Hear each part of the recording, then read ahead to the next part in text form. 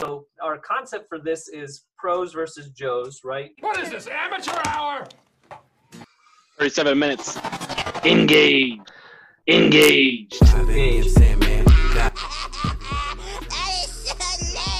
On location podcast. Pro vs. Joe.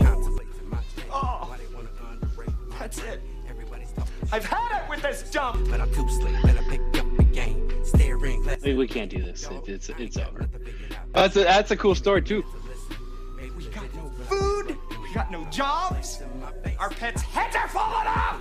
What are we calling this? Pros versus, or not pro versus I don't know who you are. Joe, pro and Joe, pros versus Joe. I don't know what you want. Pros vs. Joe. Pros vs. Joe.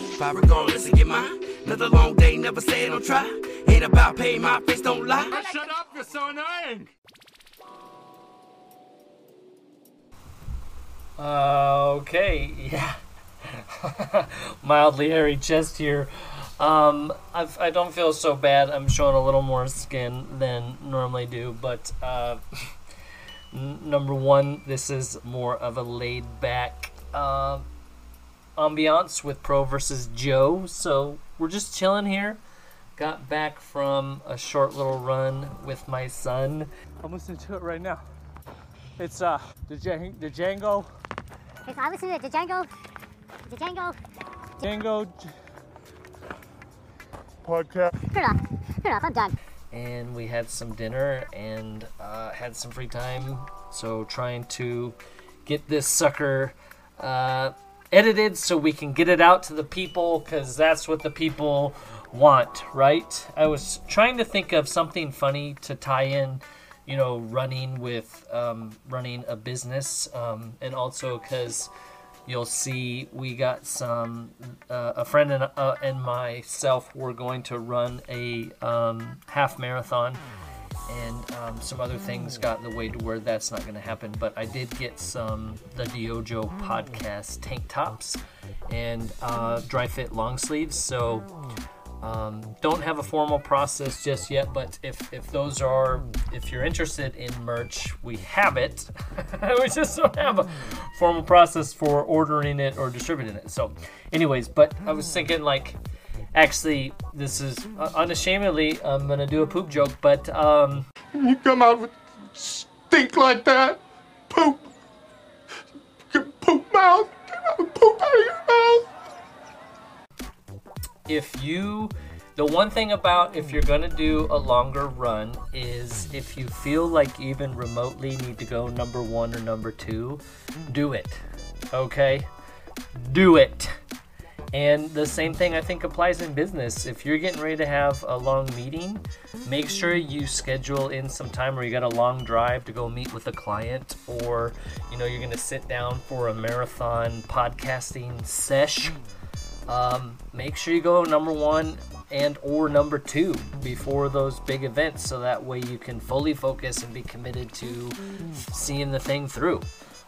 Stay hydrated. It helps with number 1 and number 2, helps with your mentals, and keeps you focused. And also, number 1 tip for running, which also applies to businesses: never run with somebody faster than you. Never. It's not a good idea.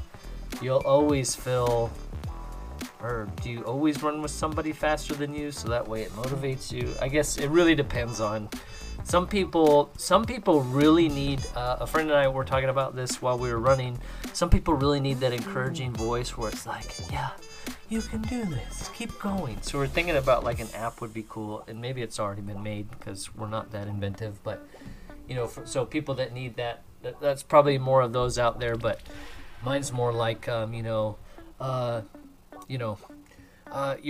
ass is gonna get rid of itself, so keep going. Is that all you got? Are you running with the walker today? Yeah. So your age is really starting to show. Pick it up, old man. That would be a good app. Terrible. Yes, but great. That would be a good one. Honestly, we're trying to keep this as safe for work as possible, our app would say a lot more things, and that's kind of why this is coming out choppy, because I don't want to say those things. We don't know each other that well yet, our tens of followers. So if we ever have our meetup, maybe we can talk about what we'd really say to our inner selves. If you're watching the video, you'll notice I changed my clothes halfway through recording the opening.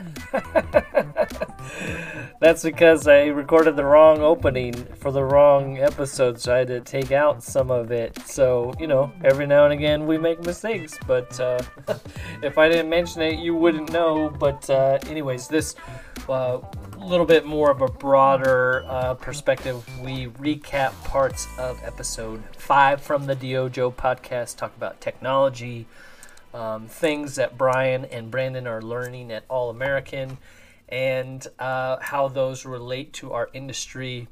It is very encouraging, to be around people new to the industry. I think, I wrote an article about this for the Intentional Restorer, where it's a good way if you're feeling burned out or frustrated, or just not as passionate as you used to be, to connect with people who are coming into the industry. And it's a great way.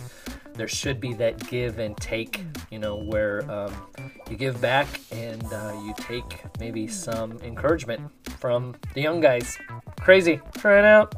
I think it's a fun discussion. We try to keep it light. So if you haven't already, please subscribe on our YouTube, the Dojo YouTube.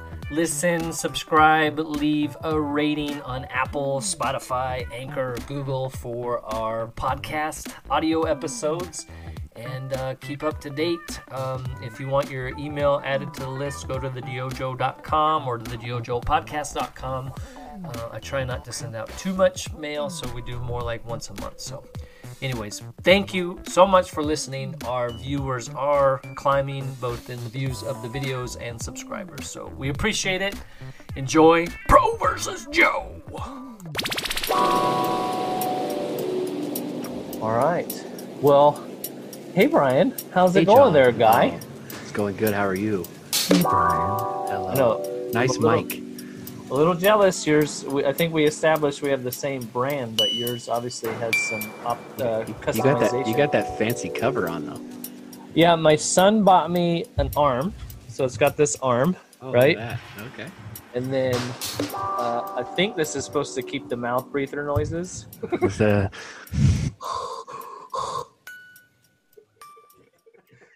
Oh man, we're such pros. Yeah, and so so we'll see. I was hoping maybe it would help drown out some of the background noise. So we'll see.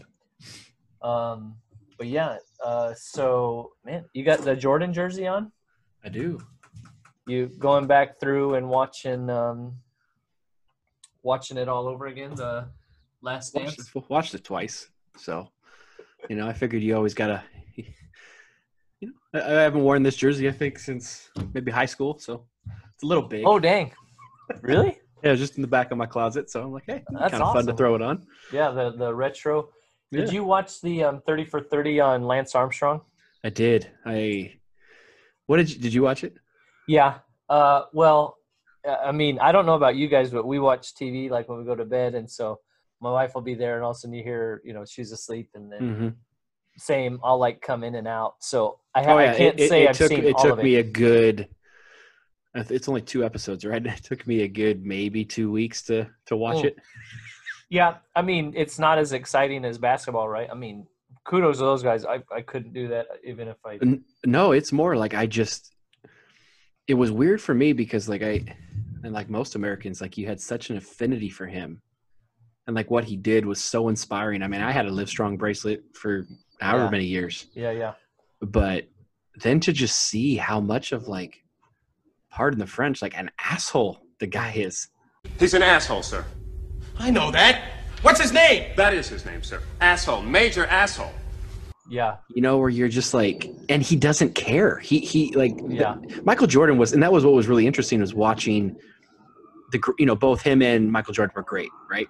But then you see Michael Jordan was just really competitive, but still people liked him. Lance Armstrong was just suing, killing, like whatever he could to win. Yeah. I mean, I don't know. He's Well, just like, what was Jordan pushed people to be better, right? Like, a lot of guys Yeah. say I didn't always like it, but he definitely and he held the standard, right? And right. that was the one point Lance Armstrong said that. He goes, LeBron, I don't remember who else he mentioned. I can't remember if he said Jordan. He goes, I'm in that category. I should be, but do I care? No, I personally enjoy listening to podcasts when I'm driving or doing surveys or out on a job site or even in the office doing work. And so I recently found this one, Behind the Bastards. And he looks at it's a look through history at some of the most nefarious characters in history, and his ad transitions are impeccable. So he'll be talking about somebody that dumped nuclear waste somewhere and say, what doesn't dump nuclear waste into oceans, and then blah blah blah. He'll plug the product, and what shouldn't be listed with the greats like LeBron and Michael Jordan? The book we're about to release, Be Intentional Estimating. I was thinking one aspect of the book is, I remember after the recession, so I had the last Great Recession, I had my own business, completely tanked, completely died. That was devastating. But tons of that are included in the book and probably will be in the upcoming collaborative book that I'm doing. Been working on for some time now. On episode 20 with Rachel Stewart, we talked about she launched her career in restoration during the last recession and some of the lessons they've learned at her company. So I wanted to play a clip of that just to plug other episodes of the Dojo podcast. So here we go. Let's listen to Rachel Stewart, author of Unqualified Success. Again, the 2008 crisis was a personal crisis for our family or whatever, that then it led me to go back into employment. So I think just in general, and that's been one of the best things in my life, having this opportunity and growing and all of the things that have come out of it, that would have never happened without that crisis. So I think that's the first one. It's just that a lot of times when we're in something that's really difficult and it feels really heavy and really bad, but the change that it forces in, you to take, and some of the steps that you end up having to go down, and the road that you end up can actually be, one of the biggest blessings in your life when you look back on it. So I do think that crisis can lead to opportunity. Let me hit you with some knowledge. That crisis can lead to opportunity. So I would say that first. Secondly, one of the things that we did in the 2008 is that we were really careful about cash. And I think everybody's kind of talking about that. But we've always kind of run the operations to, be slim, be efficient, manage overhead, all of those kind of things. And so, we never really kind of got into leveraging for our equipment or the next thing. We're also all careful about growing at, with the cash that was generated from the business. So being really careful about not over leveraging. And then the other thing is we got really careful about collections. If you're good at something, never do it for free. If you're not on top of your AR, now's the time to really get on top of your AR, because that's one of the things that we saw. So yeah, insurance kept paying and all that kind of stuff, but if those checks went to the homeowner and they were in a tight situation and stuff like that, trying to get that money later. So being really strict about your policy there, and working with the insurance company to figure out what their policy is about getting work offers, like anything with a two-party check. Following that money all the way. So, and all it takes sometimes is really great communication with the homeowner. So they know what to expect, and when that check is getting there, and you're saying, okay, a check's coming tomorrow, somebody will be by to pick it up, all of those kind of things. So you're not sitting there waiting, because if you're waiting 3 weeks and then try to go follow up, it can be a difficult situation depending upon, the situation that they're in. And so trying to be, understanding and compassionate about that, but also know where your money is. You probably care, Well, what I thought was really interesting was he retired and he won, I think, 7 in a row? And was it then 7? Jeez. Yeah, 6 or 7. And it was funny. I was talking to my wife about how I remember because the Tour de France obviously always happens at the same time period of the year. Yeah. And it was always my family and we would always go to Sun River when I was in high school and junior high. So like every year it was like we seemed to be in Sun River when the Tour de France was on. And so it was this big deal. You would watch and see the updates and stuff like that. And so he wins 6 or 7, whatever it is, he retires, and then he goes 2 or 3 years and doesn't race. And no one thinks he's a cheater. Yeah. He's running Live Strong, all that. Then he sees the guy that wins. I think he was from Italy. And he's like, oh, I can beat that dude. And so he decides to start racing again. But then Floyd Landis, who's the other guy that got caught for cheating, that literally like he won the yellow jacket, won the race, and then like 10 minutes later, they're like, you got caught for cheating, take the jacket off. Oh, dang. So, he was Lance's teammate before. Yeah. And so he wanted to get on the team that Lance was going to start, I think in 2009 or whatever year it was.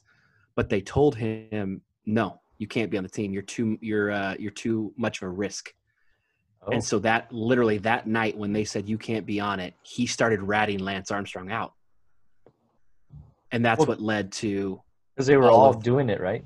Yeah, the whole sport. I mean, literally the year they showed that the year before Lance Armstrong won his first one, like it was like 50% of the tour got banned or something like that. Some crazy thing. Oh, but you think about it, if he wouldn't have come back, Lance Armstrong would have been thought of as, he never would have got caught. Yeah, yeah. He lived strong or what. I mean, think about that. Like what would he be in the world right now? Would he be like an Oprah type of – right? If he would have just had 7 and been done, I don't know. I thought that – I didn't know that about his story, but I thought that was interesting. Yeah, I missed I must have missed a bunch of that stuff because I think we've watched both episodes but didn't catch it. But yeah, he doesn't – it's at the end of the second one. Doesn't come across as a very – I thought he won like 5, but he was a great story, right? He survived cancer and was kind of – and that's what that one gal mentions, she's like, there's so much good that's been done. And I think that's a dichotomy of a lot of people, right? There's a lot of good that gets done. And I thought when I saw they were talking about everything he would do for cancer, I immediately thought of Russell Wilson. But what they said was interesting about Lance was every single time he went to the hospital to see someone that had cancer, he never let cameras come in. Yeah. He would go in and have one-on-one. So it's like, how can you be compassionate and like that good at that that stuff, but then you're just behind the scenes, you're just a straight jerk. I used to really like Ramses. I wanted to become him, but it turns out he's the real douche. I don't know. It was weird. It was weird. I think that's to some degree the morality of it, right, is the I felt bad. There's that one guy, I guess Lance beat the 2 years that he came back, the Ulrich or whatever, and was just so you saw the times, it was like 6:06, and the closest the guy got to him was like 1 minute or something like that. Yeah. But there's this book I read a while back, and it talked about like one of the, it was kind of a horror-ish book, but they get these sores, and there's a quote in there where it's like, once you stop caring about the sores and you kind of give into it, that's when it takes over. And I think morality is a little bit that way, right? If you start to take that decline, once you justify it, then you have to justify your justification, and you have to keep protecting it, right? And then ultimately, right, like you said, 50%, if everybody's doing it, baseball, right? I mean, like. Yeah. Oh, yeah, you think about Barry Bonds. I mean, he won, 4 MVPs before he started juicing? And so it's like he still was good. And that's what they said. One of the bike riders had said about Lance Armstrong was like, yeah, he doped, but the fact that he won 6 or 7 in a row, he's like, that's 20 days times, 6 or 7 in a row that you're riding up and down this mountain terrain. You're not falling once. You're not getting sick. You're not getting injured for 6 straight years. That's like 100, 20, something like that.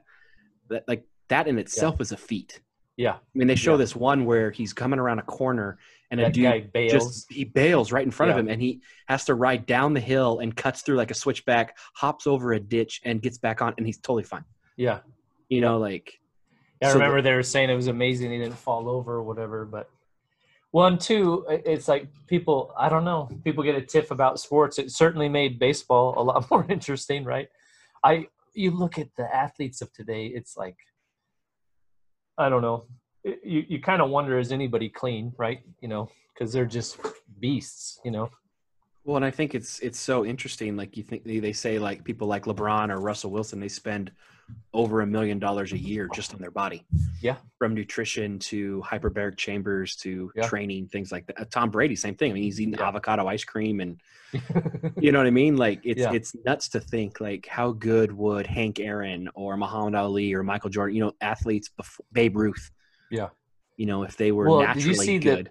the video of like Mike Tyson? Like, Oh yeah, he's like ripped he looks again. scarier now than he did back then. So quick. Yeah, that's crazy. Well, and it's Would you watch him fight? Would you if heck yeah. he fought like Holyfield or whatever, like they're talking, would you pay for the pay-per-view? I would. Oh, Evander Holyfield again? Yeah. They're saying, yeah, one it was Holyfield or I remember maybe Lennox Lewis, I can't remember, but one of those. Yeah. One of those guys he's age. insane. He's insane. Yeah, I don't know. The sports thing is tricky, you know, the morality of sports and whatever. And I don't know. I've never been that good of an athlete to, you know. Right. Yeah, me neither. Been on the verge. Just like the best athletes are the ones that are doping, you know. So it's right. Like, or on, you know. So who knows? But yeah, that was crazy.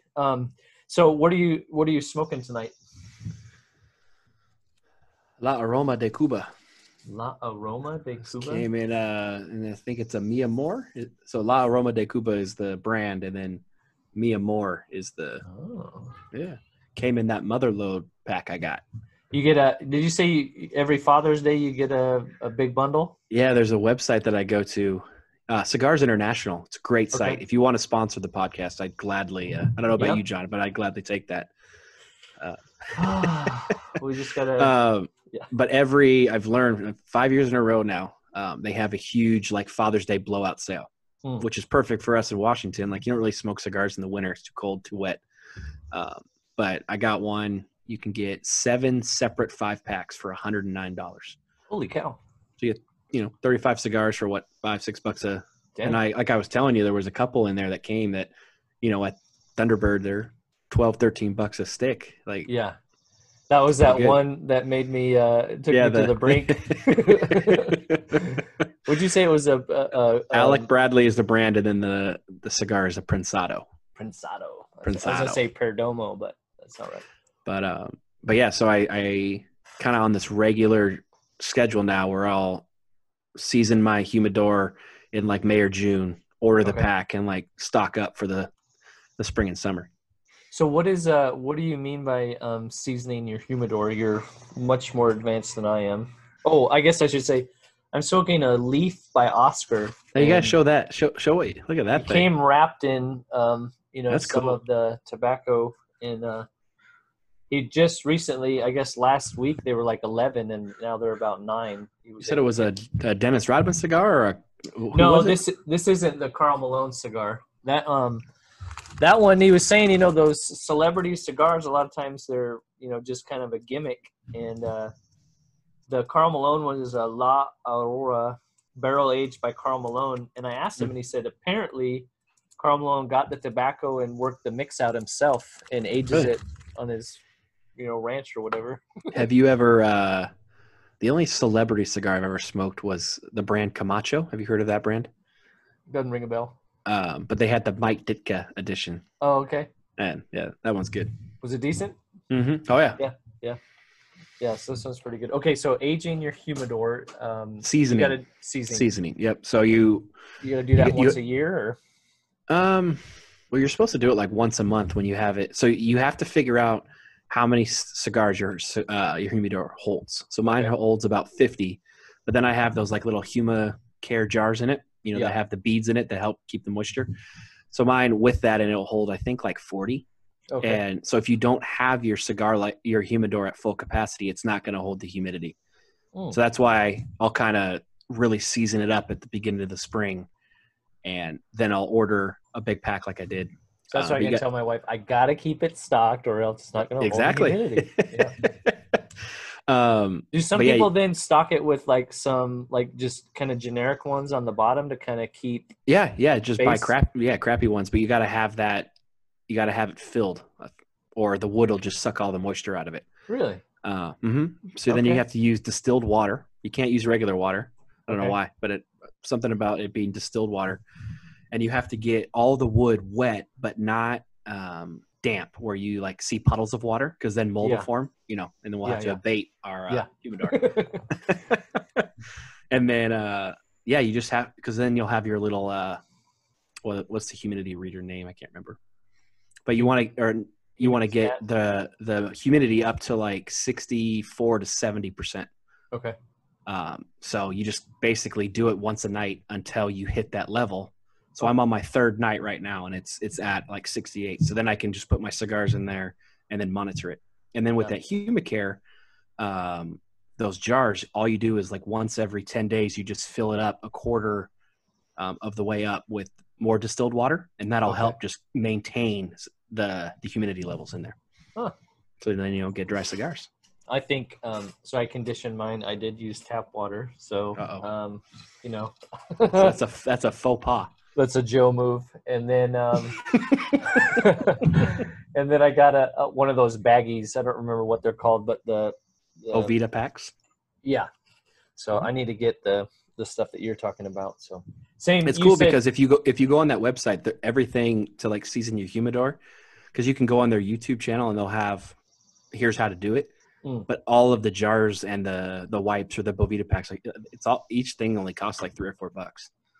I think that might have been do they have their own like blue label, purple label? I think it was either that or like cigar.com or something like that. I used to get a sample There's like pack three big, there's three big ones I've ordered from, but Cigars International is always like my go-to. Because when I first got into cigars, I still have it, the cylinder plastic one that's got the thing at the top, and then I would get their kind of sampler pack, which they say actually is better if you're not going to have more than 10 or 15 cigars at any time. Use that one because it'll hold the humidity. Oh, okay. So if you get a 300, they have those humidors that are like 500 capacity. Well, you got to have that many cigars in there. So yeah. Well, up until just because of convenience, until you showed me Thunderbird. I think my buddy Greg showed it to me just before we went to the cigar bar. But they over here by Albertsons, it's called Cigar Land, and it's just like a smoke shop or whatever. Yeah.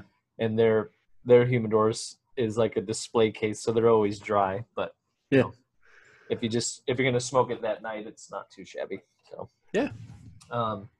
that's awesome, man. What are you drinking? Anything special? I had a little Johnny Walker Black tonight. Oh, you're going fancy. Little smoky. That's it's from Costco. It's the Costco bottle, so I'm not really that fancy. Yeah, but still, I mean, you've got a pro palate for cigars and for the beverages. Okay, so I guess that brings up a funny story, right? So this is Camp 1805, which is really good. Hood River. And I don't remember they got started off making rum. Maybe I've already told this story. I think I told the story on one of them. But so when they got into whiskey, I'm not sure if they make their own whiskey, but they age it themselves, which is fairly common, right?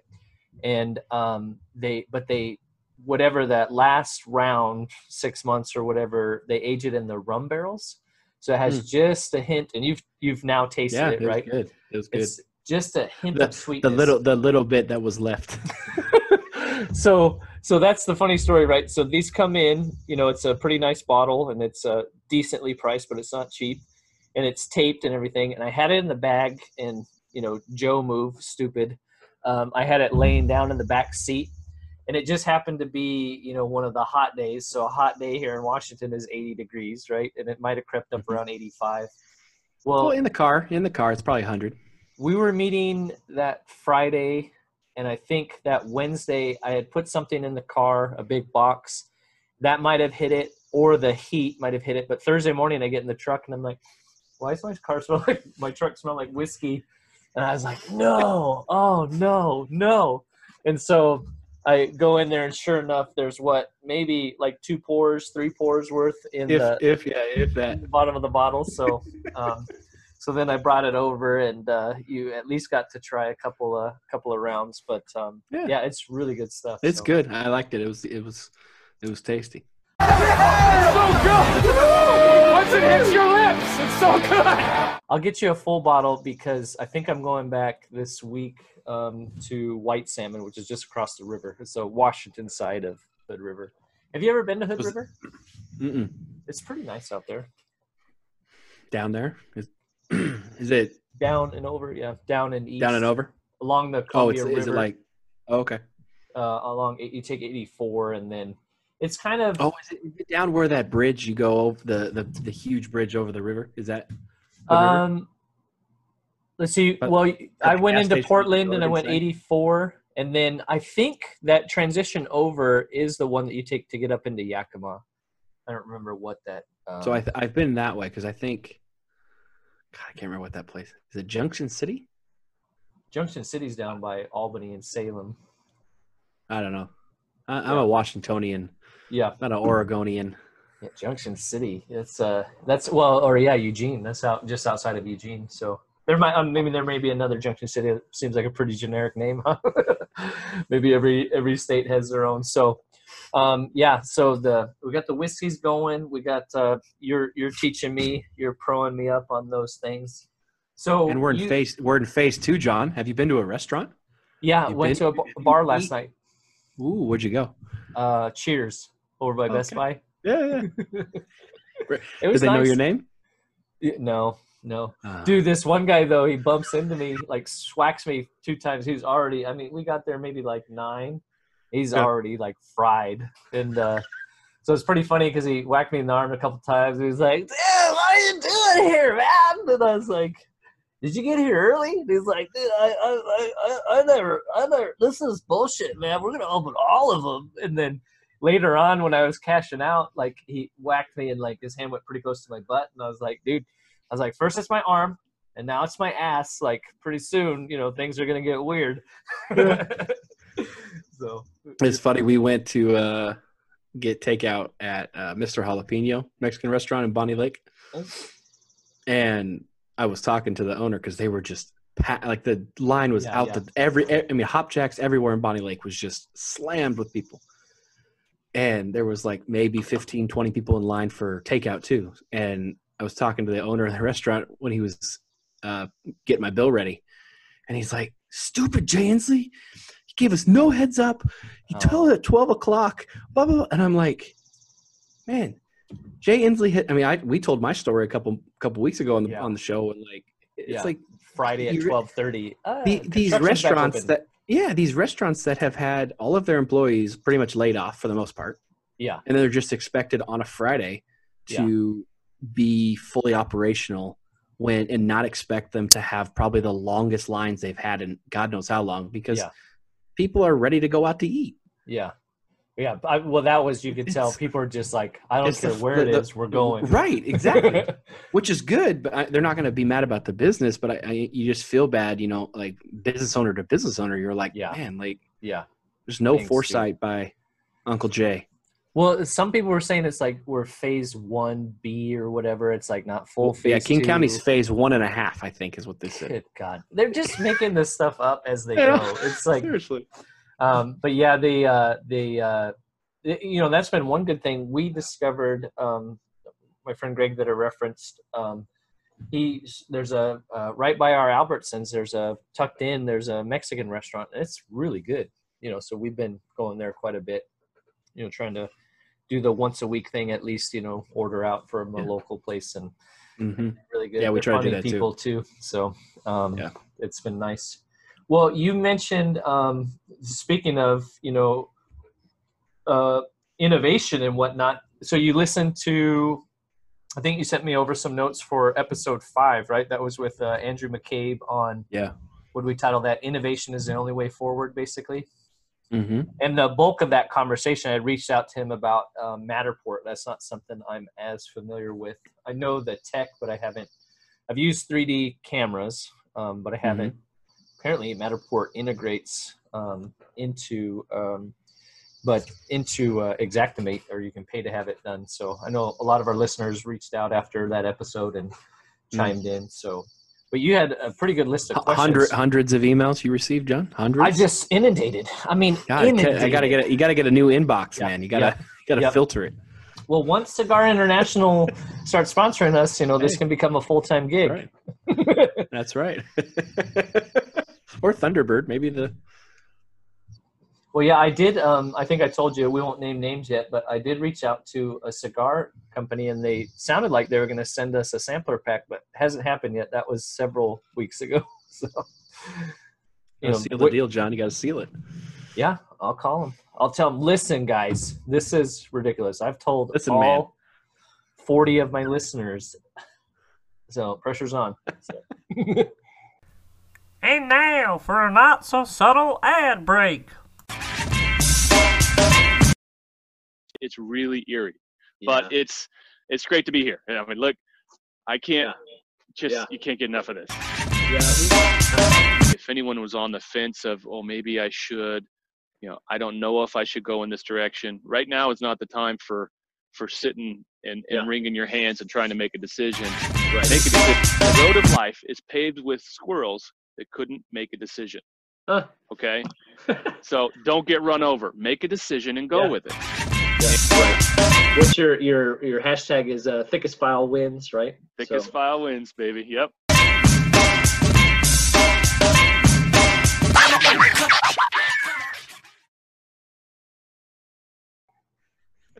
So let's dig into you had some really good questions. What or thoughts as well? It was interesting because, like we talked about before, I'm a pretty pro tech type of guy. I try to Apple guy. Work smarter, not harder. Yeah. Well, Apple, all the the iPad on site rather than using the quote old school methods of drawing it on paper.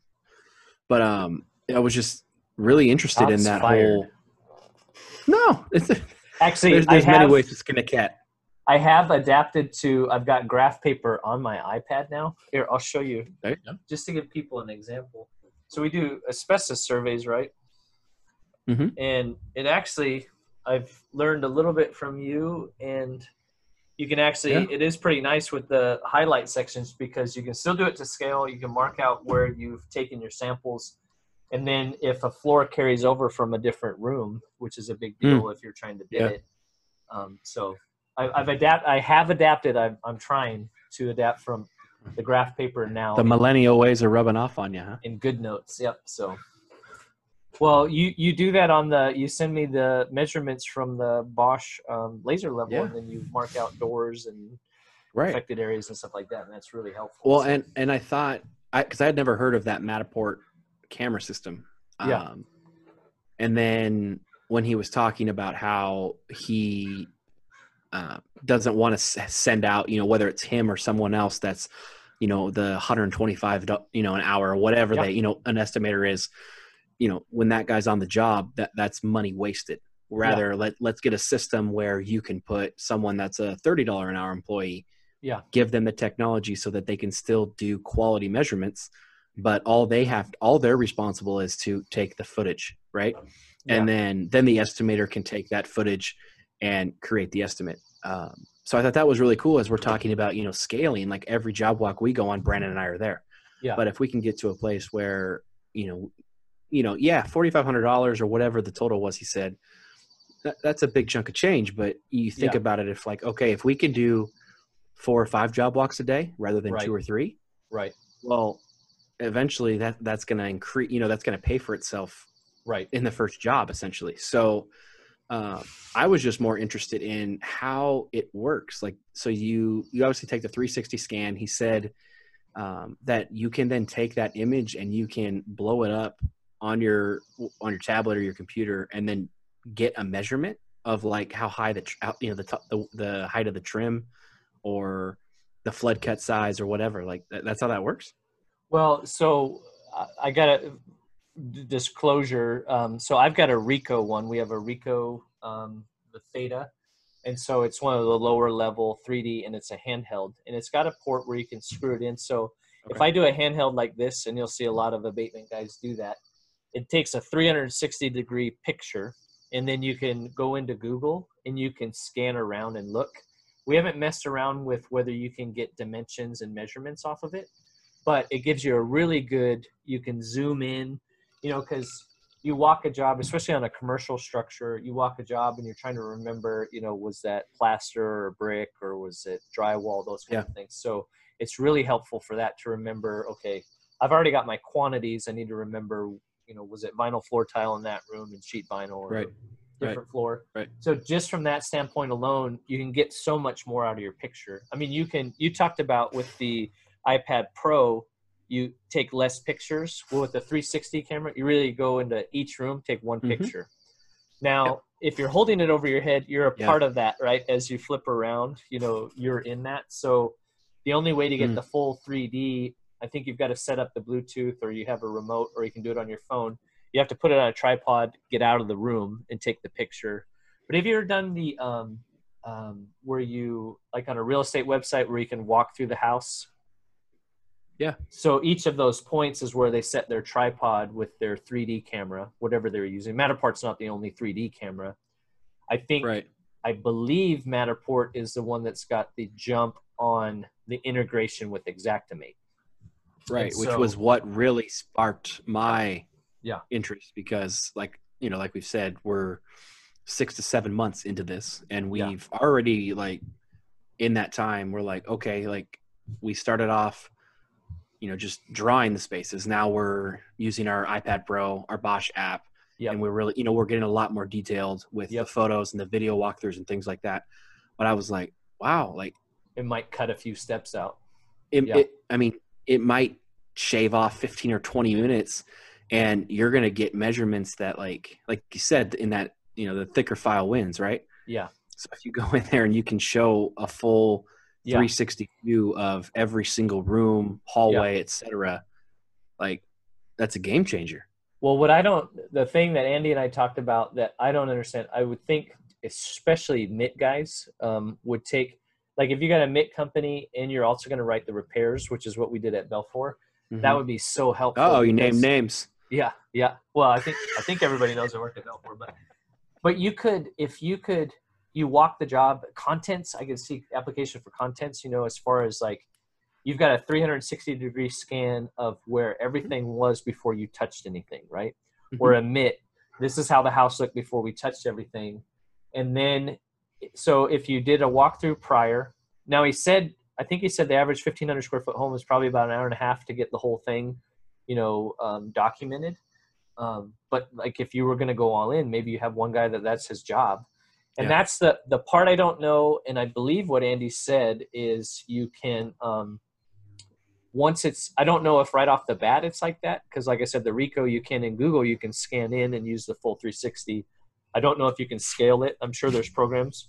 Matterport, I think there's a charge every time you send it to Matterport and they integrate it into Xactimate. But then supposedly you can zoom in and get dimensions, which you guys are already doing with the Bosch, where you take measurements of, the drywall that was taken out and stuff like that. So, if it eliminates the need for the video and all the photos and it has your measurements, that's definitely time gained, right? I especially, like, we were on a job walk last week. It was almost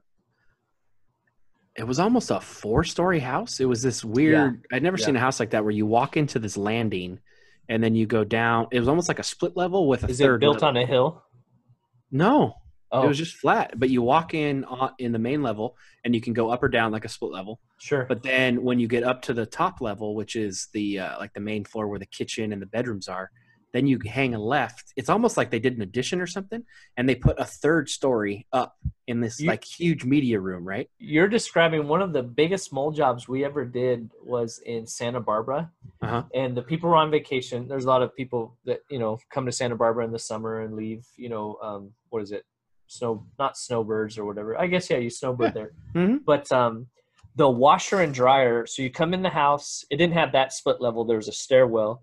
You come in the house and then you go up a level to the, not a full level, but a couple stairs up to the bedrooms. And you go up another step to the bathroom and the washer and dryer. Hot water line burst on the washing machine and just flooded the whole damn house. Like the neighbor saw water going out into the ocean. But it's like, oh man, you know, talk about, it's probably super convenient, but worst spot to have your washer and dryer and then have it pop, you know. Yeah. And there was literally like mushrooms growing off the ceiling, and Oh wow, it was bad. Yeah. So sorry, I interrupted you. No. But I was saying, like, so we had 4 different levels of flooring because he had consistent flooring all the way throughout the whole, all 4 levels. Dang. And, you know, naturally you can't replace the floor. So you got a bid to replace, you know, like for like throughout the whole house. So, I mean, drawing that with the Bosch app is convenient and it's great, but like you're measuring every single wall, every corner, every door, like it takes forever. And there's also that, like, if it's going to take a 360 exact measurement, it's going to take a lot of you underbid or you undermeasured or you overmeasured out of the, you know, out of the equation. Well, and if, you know, again, if you miss something, you can zoom in and look at it, right? You know, it gives you some of those details. I thought Andy brought to a really good question, like, you know, especially on high-end losses. He does a lot of high-end losses. I don't know if you follow him on LinkedIn, but they're doing, you know, big commercial structures. So imagine you had a hotel fire or something like that, and you got to measure each one of them. Right. You know, a lot of times there you kind of measure the one room and then you duplicate, but you know, if you were trying to document it, you know, that would definitely speed up your process, especially if it plops it in as a sketch into Xactimate. Then, but and I looked at it as thinking, like, okay, if we're going to pass this on to another, you know, estimator rather than, you know, me and Brandon doing it, it's okay. Do I trust that guy or girl is going to do it 100% correctly? Yeah. Whereas if all they're doing is we have to train them how to use the device, and they just use the device correctly. That takes so much air out of the you know, potential, like, oh, I didn't get that room. It's like, well, you're supposed to do every room in every hallway. So then you can always go back, right? Yeah. Well, in that theory too, if their role was going to be just the Matterport, that could be like, you know, that could be your business development person. That could be, you know, your social media person. That could be incorporated. Somebody that's tech savvy that doesn't necessarily have to know how to estimate, that can duplicate some of your efforts. And exactly Andy's point. So I called him the godfather of remote estimating because he was doing it long before I knew anybody else was doing it. But, you know, like a company like yours where maybe you're not quite ready to bring a full-time estimator on, you know, which is what you're doing with us, right? You know, you utilize the services of somebody else. That's saving you from having that $60,000 to $80,000 to $100,000 a year salary plus benefits and another vehicle and all that. And that's what the service Andy provides through claims delegates is companies that aren't quite ready to hire somebody, you know. And honestly, if it keeps working for you, it might be the better option, you know, if you know, depending on what scale you want to get to.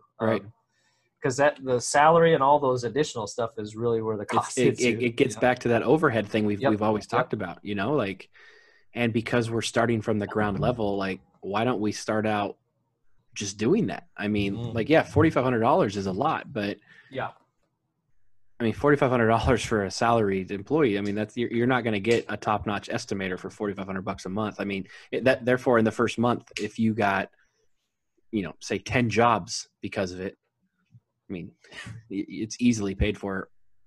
Well, I would think too, you know, like Bailey's your BD person now, right? You know, you could put videos together for people for befores and afters. You could send it to the adjusters, you know, and that could be a marketing thing that, you know, we can advertise that, like, we may be new to the game or we may be smaller than, the big ones. But we use the same technology as all the big ones, right? Well, and it's potentially, well, not even the big ones. I'm telling you, man, like some of the biggest companies are not using that. Like, it's crazy. Well, let's make ourselves look big. I can tell you, okay, so this is funny. I think I mentioned it on that one. When I got to, we already named the name. So when I got to Belfour, that was the number one rule, you know, never name names. Don't name names.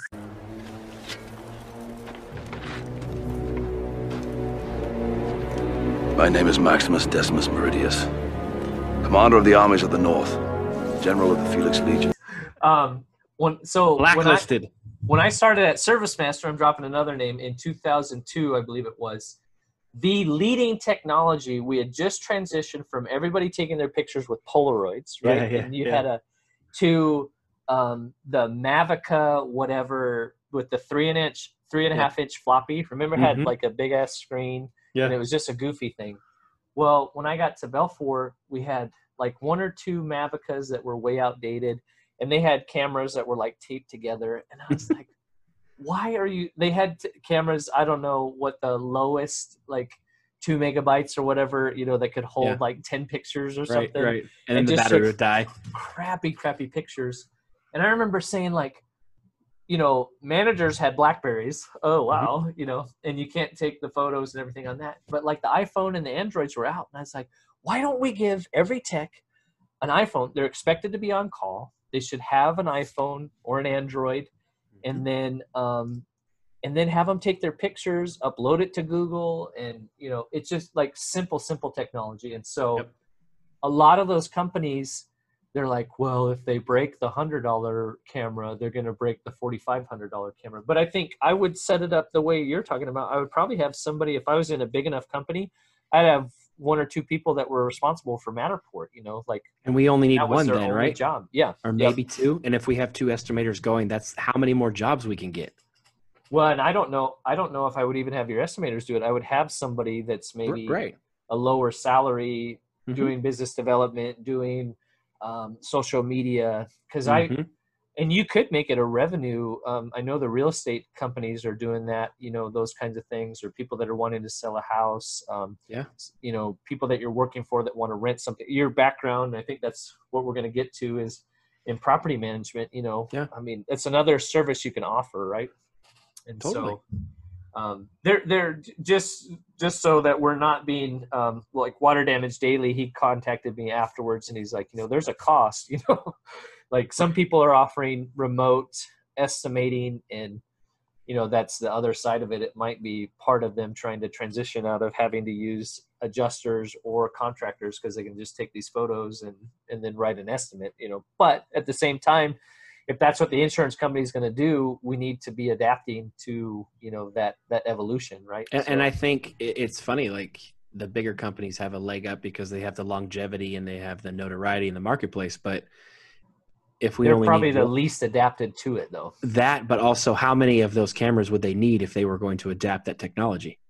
What type of investment would that be? Whereas us, if we get 1 or 2, that's only say 10 grand. Okay, that's an investment, but still, we're not talking buying 70 of them.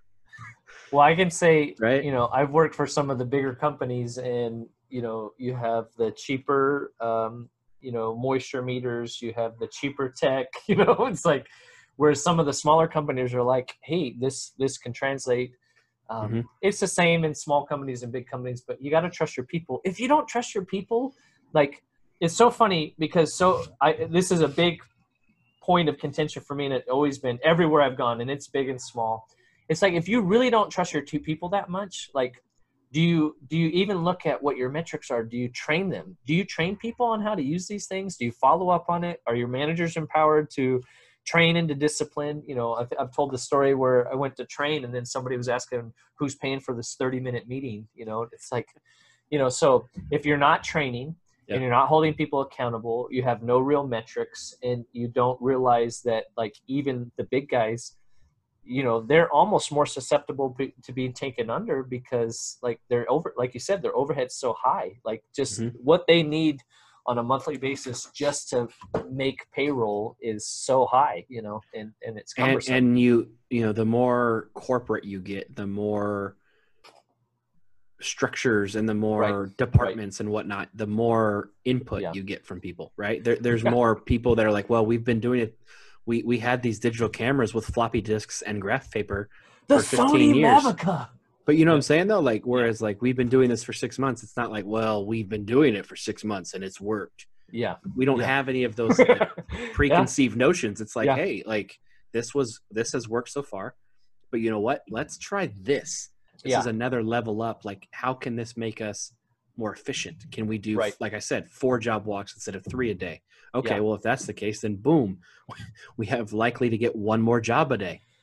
And Well, that just continues to build up the portfolio. I can imagine, because even now I use a Bosch. I don't use the one that you have that translates it to a sketch, but you know, it's amazing how many people use a laser level and they're like, wow, what is that? You know, I've taken that everywhere I've gone. I was the one that introduced it to the. It's $100. Yeah. It's and you can get a $40 one if you're not comfortable with that. If you don't want the Bluetooth one, it's like what, $50? Mm-hmm. A 30-foot tape measure is $35. Yep. And how many people are just tossing those? And how much longer does it take you to do this? Right? Yep. Versus like on a wall, boop, 32 feet. And what happens when you get over 30 on a tape measure? Okay, 30, and then 3 more feet this way. Yeah. Is that a 16th or a quarter? Yep. I made sure. I mean, our techs would always have at least the $30 one, you know, and it's just because it's so much more efficient to have whoever's the first one responding to the loss to try to capture as much as possible, you know. And so, you know, that's especially a company that was doing MIT and repairs, that Matterport would be invaluable.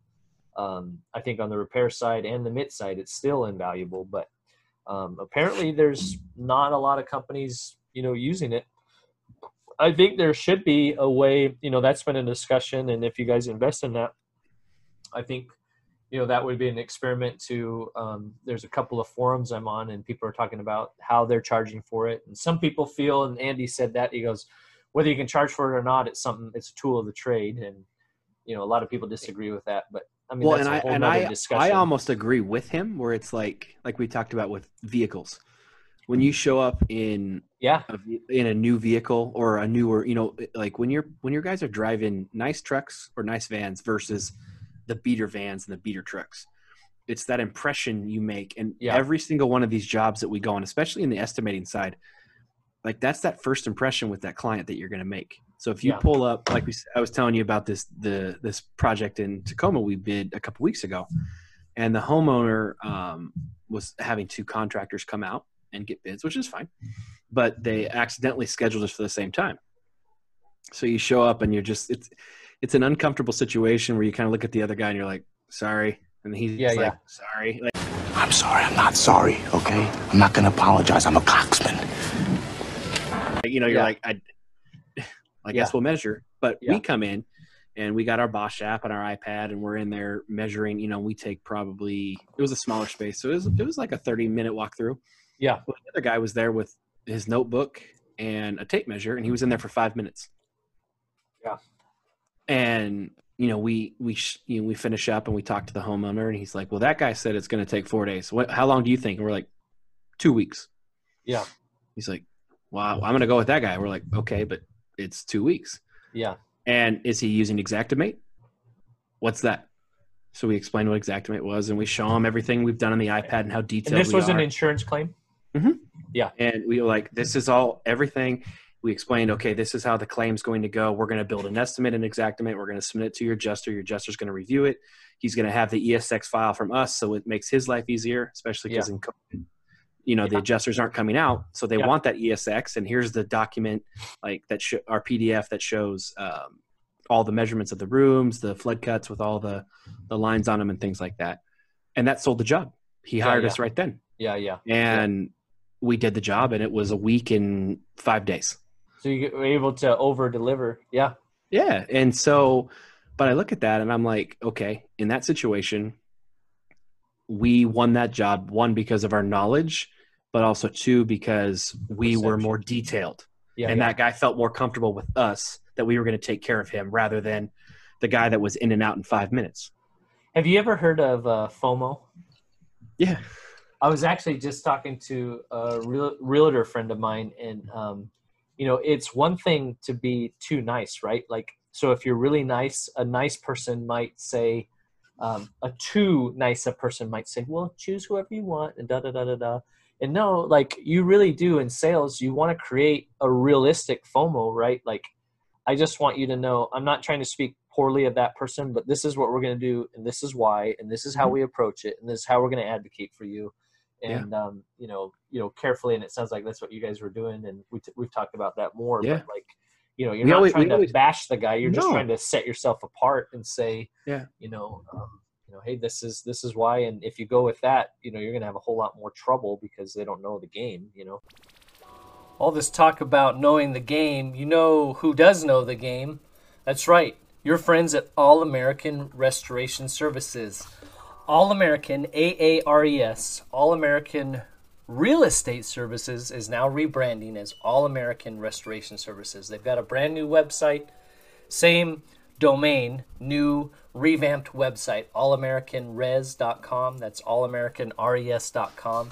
It's a beautiful drone video through downtown Tacoma. If you've never been to Tacoma, Washington, we've got some pretty cool stuff. The Tacoma Dome and the waterways and those kinds of things, and a beautiful view of Mount Rainier, which is always breathtaking in this area. So they are Tacoma-based. They've been serving Western Washington since 2016. So whether you're in Seattle, Tacoma, Olympia, and all areas in between, they are your choice for fire and water damage reconstruction, working with you and your insurance company to get you back to pre-loss condition. They're typically able to arrive on site within 24 to 48 hours of receiving the call. And here, I thought this would be interesting. They've got, some great customer reviews. And so this is one from a local customer, 5 stars. House is all painted. All interior work is complete. By golly, it's done. But it's sad that some of the crew won't be back, though. I might actually miss some of the guys. We had some great conversations regarding teens. They taught me a lot about home repair. I will especially miss the snack dances when they didn't know you were looking and they would grab a snack that I would leave out for them. And they would do a little dance of joy as they walked away and got back to work. Sometimes we like to dance with just us guys. Dance! It's your boy dance party. It's a boy dance party. Best part, our dog loved them. So how much more glowing is that? You've got a restoration contractor that knows what they're doing. They're clean. They get the job done. They'll do a special snack dance, and your dog will love them. And dogs know better than people, right? Love them. He hasn't loved every worker that has ever come into our house, but he loved All American. Contractors can be flaky, and I've heard many horror stories, but I felt like I was part of the All-American family and have been thoroughly happy with the work the crews that have been doing in my home over the last few months. It took a little bit longer due to COVID. They were always on time, and if things came up, we were notified. If I had questions, I had the owner's number to call, and he would address it right away. Fantastic customer service. Customer service, do the job, they're clean, they'll do a snack dance, your dogs will love them. All American Restoration Services. I'm hooked. So you'll get to know Brian through the podcast. You can check them out on their new website, allamericanres.com, allamericanres.com. Beautiful new website. Great new logo. Same great company offering new and expanded services for property restoration, water and fire damage in Seattle, Tacoma, Olympia. So well, and I think it's funny knowing the Xactimate thing now, where it's like, if most situations we show up because they're referrals, we don't have anyone bidding against us. But in the circumstances where we are, the second we say, "Is he using Xactimate?" they're always like, "Huh?" Yeah. And then it's like right then we know, okay, I'm just gonna unleash my spiel of look at our iPad, look at our measurement, explain the whole process.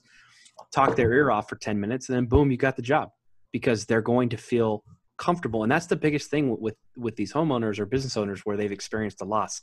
They're vulnerable, right? Yeah. So they've already gone through, whether it's 2-3 days to a couple of weeks of a dry out, the mitigation, their business or their home has been torn up. We want to come in and make them feel like we got you.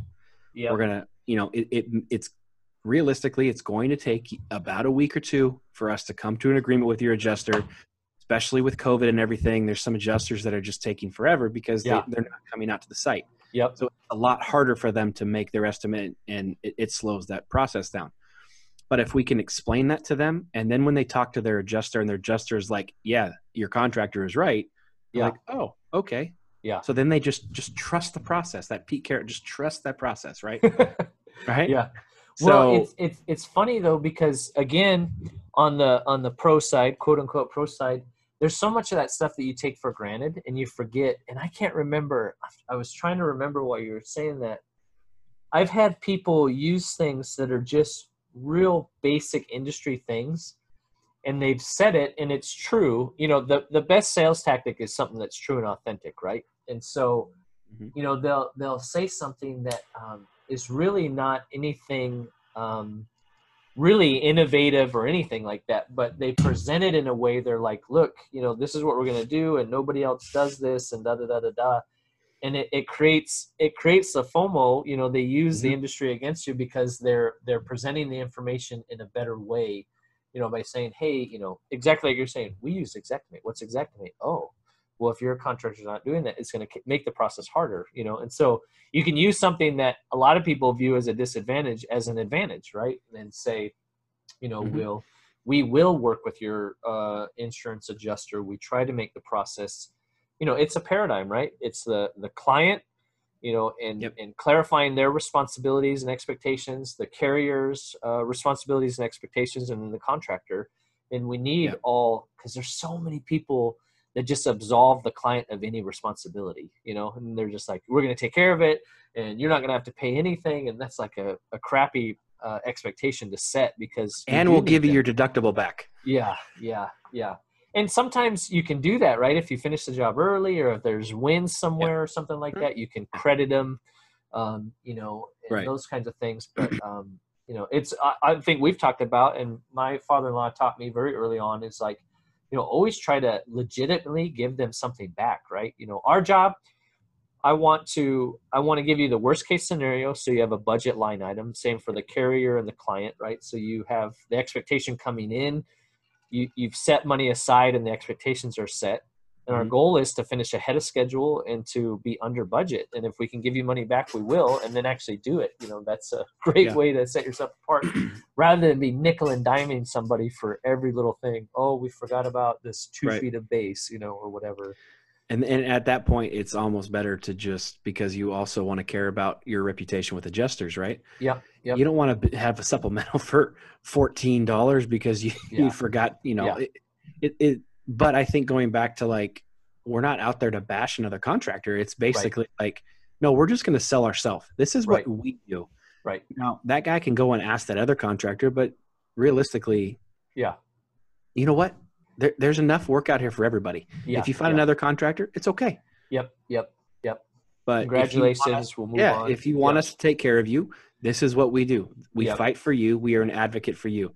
You find the client that, and this is just disclaimer, this is not, you know, some people rip this apart or whatever, but I always try, like, sometimes you meet a client and they honestly don't know what they deserve, right? And then you meet the other client that wants more than they deserve. They want to maximize the claim. Oh, I heard about this and that. And so I always try to explain to people, the job of your insurance company, you pay for insurance. If it's a covered loss, their job is to put you back to pre-loss conditions, no more, no less, right? And so we're going to work with your adjuster to try to determine, you know, what does that look like? And like you said, there was one insurance company where you talk to the adjuster and he's like, I don't agree with it, but this is the policy and this is how it's written. So letter of the law, this is what they bought, you know? And so, it may be crappy, but that's what they bought, you know? And so you're like, you can't really argue with that. Like, you can say, it's a crappy policy, but that's what they signed up for. And, you know, whether that was fully disclosed to them or not. Wow, the land of make-believe. But you guys have been fortunate where you have had a lot of adjusters. There are adjusters that still care, right? And they try to do, I just interviewed Kirk Matthews. He was with Travelers and now he's an independent. And they try to do what's fair. And we now travel back in time to an earlier episode of the Dojo Podcast. Well, I find so many, like, I've worked and counseled and coached, contractors that are transitioning into insurance work, because obviously, right, that's where the money is. Let's stick it to the insurance companies because that's where the easy money is. And so I hear both sides. I hear contractors tell me, no, I don't work in insurance. Yeah, screw them. Yeah. Really? Yeah. Because I think a lot of money can go out the door. Yeah. Probably should.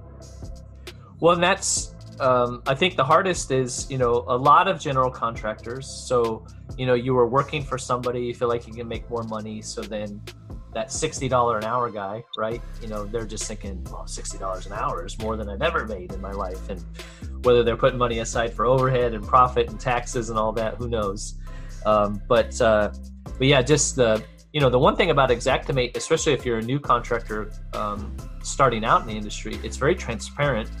And if you start to learn how the line items work, you're constructing from the bottom up, re-putting that loss together. And then that's like a company I'm working with here locally. Then you can print out a rough materials list as well as like a projected labor, cost and those kinds of things. You can budget a lot better than somebody that's just putting in, line item labor, estimated materials. In construction in general, a lot of people are not great at estimating, right? And so Xactimate can be a starting place for which it doesn't, and I see that all the time, but it doesn't. What I say all the time is just because you can't estimate doesn't mean that you're a bad craftsman. Yeah. It just means you're not, not good at putting pen to paper and guessing. Right. What is right. Cost, and insurance company wants you to guess up front. Right. Never really know. Yeah. Well, and that's the other part too, is it is an estimate, right? So we think this is what it will take, and we put all kinds of notes in our estimates, like subject to discovery upon additional damages. But then, that how many, and maybe you can speak to this, how many contractors are like, well, it costs a whole lot more to do it than we thought. Okay, where are your photos? Do you have any kind of justification to show, well, we fixed it, Let's figure it out, Yeah. Not in the world. Like, as long as we can show everything, like the insurance company has the money to pay for it, let's just figure it out. But if it costs more because you're not good at being a contractor, then that's a different, that's. Well, and like you said, some people are great craftsmen, just not great paperwork people, right? And it really isn't that hard. Take a couple of damn pictures and write a couple of notes on, keep track of how many hours did you spend on that, or how many linear feet of base extra did you have to buy, it was a lot, well, how much? And you guys have been, somebody's watching out for you, because you guys have really met with, and I think you attract what you are, but you guys have met with guys and gals that care about the client and want to say, okay, we can't cover this, but we can cover this, or this is covered, and so. But I think that goes back to what you were talking about on that podcast with, I don't remember what his name was, but on episode 5, that Andy McCabe. Yeah, with Andy, is the thicker file wins. So the more detailed we are, and you helping us write really detailed estimates, and we help you write those estimates by getting more detailed information. Advocates for the homeowner. Right. Perfect example was a house we walked about a month ago. The guy had a wax ring failure in his bathroom. Oh, jeez. So the mitigation company came out, and all they had to do was tear out, I don't know, it was a half bath and a downstairs. Maybe 20 square feet of flooring. Well, that flooring was glued together, and it was out throughout the entire home. Oh, yeah. They removed a fairly minimal amount, right? Yeah, it was maybe a 5x3 area, 5x4. Yeah. But we're looking at it and we're like, well, this floor, we can't. He's like, well, I have extra flooring, so you can just install. We're like, you can't. It's cut and it's glued. So once we pull up, it's going to go through the whole house. Yeah. That homeowner was prepared to pay out of pocket for the mitigation and the repair. And we're like, well, you probably should fight this and try to file a claim, because in our opinion, looking at this, you're due all new floors throughout your entire main floor of your home. And he's like, what? Sure. Sure shit. Yeah. We call the adjuster. They come literally out. From the waxing, right? Pun. Yeah. The adjuster comes out and says, yep, I 100% agree with you.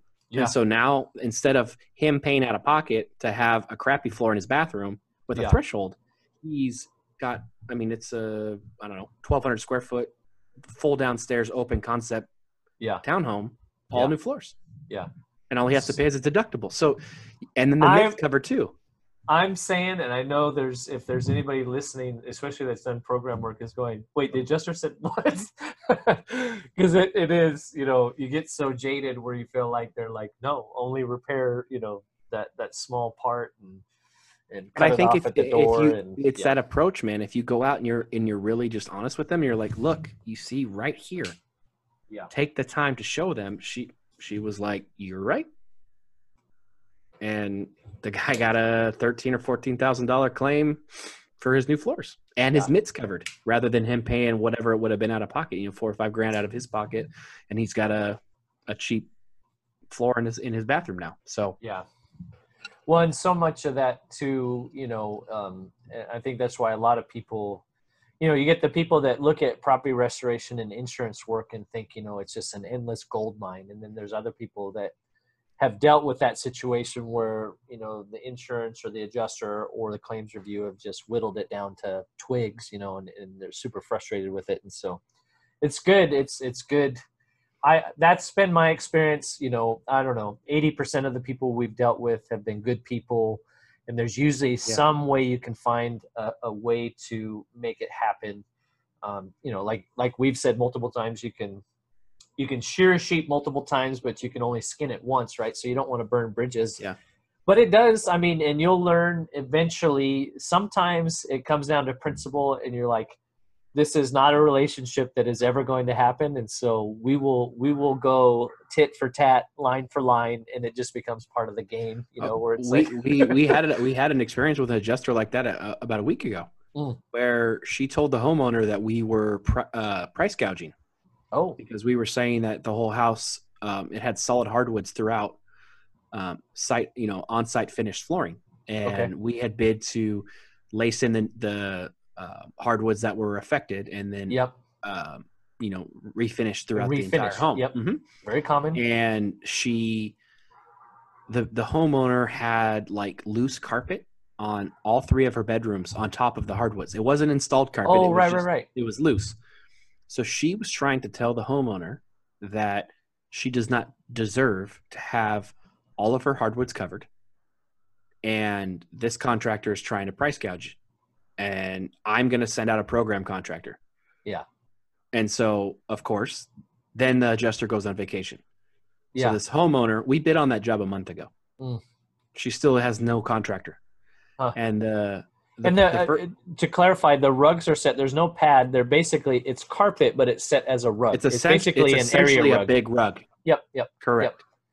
It's not tacked down. It's no padding. No, zero. You literally, you could pick it right up. Yep. And the first program contractor doesn't show up. The second program contractor doesn't show up. Really? The third one finally comes and gives a bid to only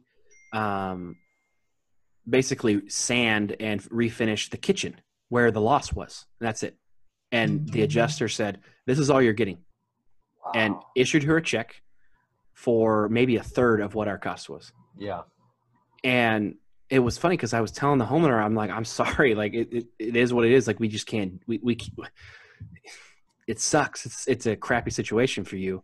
And I'm telling you, like, we have the same insurance company is working on another house that we just got approved on for the same type of loss. Yeah. And they are covering the exact thing we quoted, which was sand and refinish the entire main floor after we repair the hardwoods that were affected. That was approved. Adjuster, though. The different adjuster, same company. So it's like, how can we be price gouging on one job in Sammamish, but then in Kirkland we're doing it's literally like almost the exact amount of the same square footage.